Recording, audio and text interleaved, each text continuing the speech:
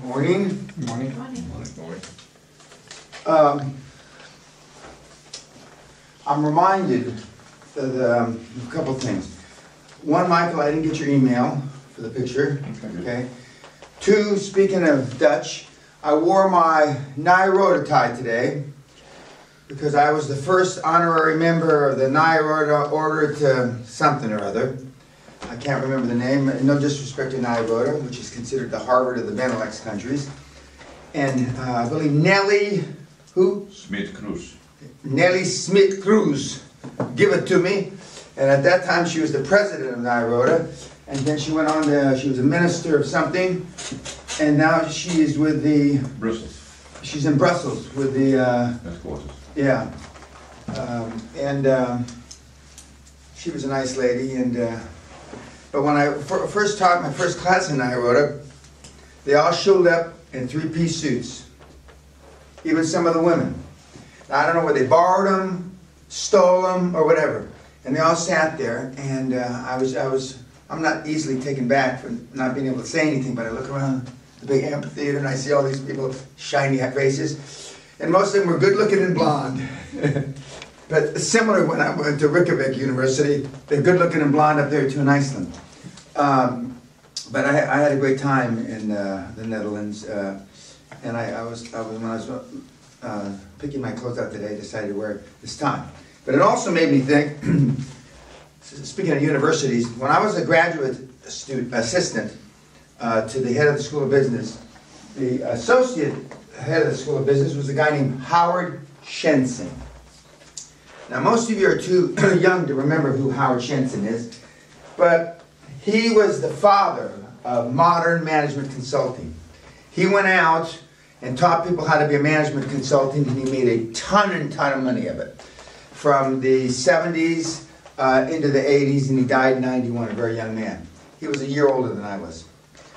And I took a class from him, and I taught one of his classes as a graduate assistant.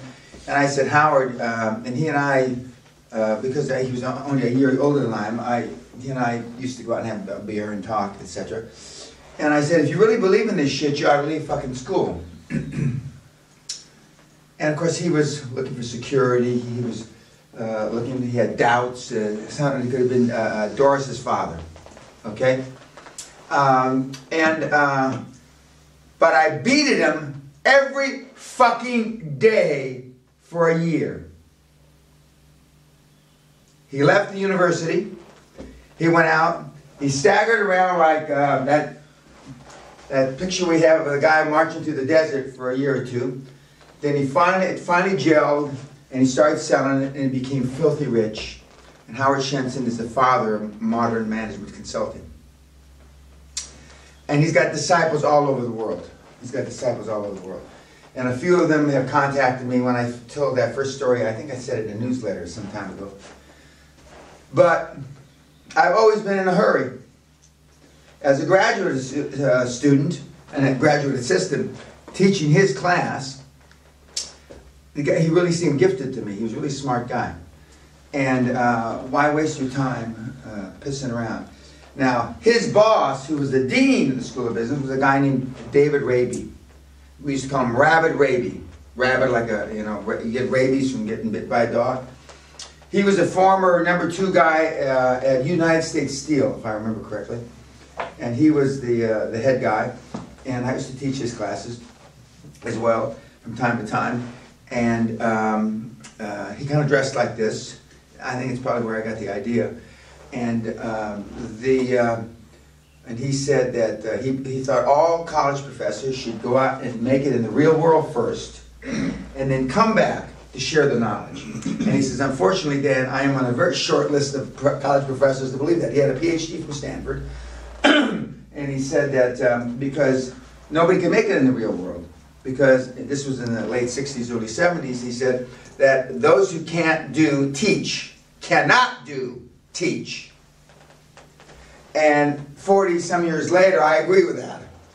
But Rabbit Raby, he was a good guy, and he said the same thing, because at the time they were trying to I was working on my master's degree, and at the time they said, you can get a PhD and you can come back here and teach.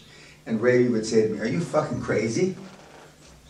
I mean, you're going to make a shit ton of money. You go out there, you know. He said, you're never going to make it a United States Steel. And he says, you're never going to make it a General Motors. But you're going to make it. So when I was getting dressed this morning, I was thinking of Nairoda and all the kids. And it was an experience, and I enjoyed it. In fact, I enjoyed teaching in Europe, in Iceland. Iceland's not Europe, is it? What is it? Whatever they call it up there. A lot more than I ever enjoyed teaching in the United States. Okay, last night you went out to dinner, and arguably, I don't like the restaurant because I don't like the owner, but arguably the best restaurant in Scotland and one of the best restaurants in Britain. How was the food? Very nice. Yeah. Was there anybody in the restaurant other than you? A few. A few? And did the short little fat lady take your order? Yeah. She looks like a bowling pin. Did you meet her husband or her chef or her son, the famous chef? No, they stayed in the back. Was she drinking? No, you couldn't tell. She's drinking out there. Anyway, but we've been in there when we're the only customers.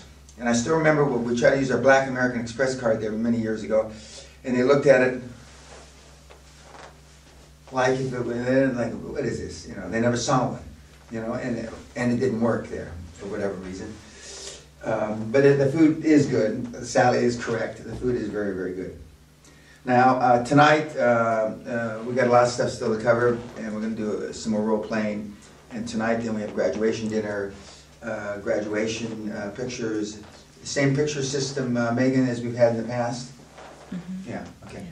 And some of you, now all of you will be leaving tomorrow, some early, and we'll have time to talk. And we'll have time to talk tonight when we're having champagne and canapes. I wanted to make a couple of points, and not about the financial follies, because if I just give this to YouTube and we talk about, without the background of what you had for the last few days, it won't be as impactful. But the bottom line is I ended up yesterday, almost every single thing that you've ever learned about raising money, doing deals, finding accountants, lawyers, etc. is bullshit. Accountants and lawyers will do deals on a success fee basis. Don't call it a contingency basis, dipshits. Success fee. Meaning that they'll get, if not all their money, a majority of their money when the deal is completed. Some accountants and lawyers will roll the fees. Okay, Andres' first deal fucking goes in the toilet. His second deal, his 10th deal goes in the toilet. Now, the 10th is a little bit of an exaggeration, but the 11th deal is a big success, and so you pay the fees for the prior deals. I had, as I mentioned, one of my stars, it took us 7 years to do a deal. And he paid all the fees out of the deal that we finally did in the 7th year. Now, I don't think you'd get anybody to do that now. In fact, I'm positive you'll never get anybody to do that now. But one of the biggest follies and biggest myths is it's hard to get the money. And we've got a couple examples here sitting at the two ends of the table that have done it, dating back to the late 90s and through the last 24 months. So the economic cycle has changed since the late 90s, 99, 2000 to be exact, to 2010, 11, 12, 13. I mean, it's like, they would say here, it's like, was it chalk and cheese? Is that how you say it, Megan? Chalk and cheese. In other words, it's absolutely different. But it still works. You can still find people and you can still find money.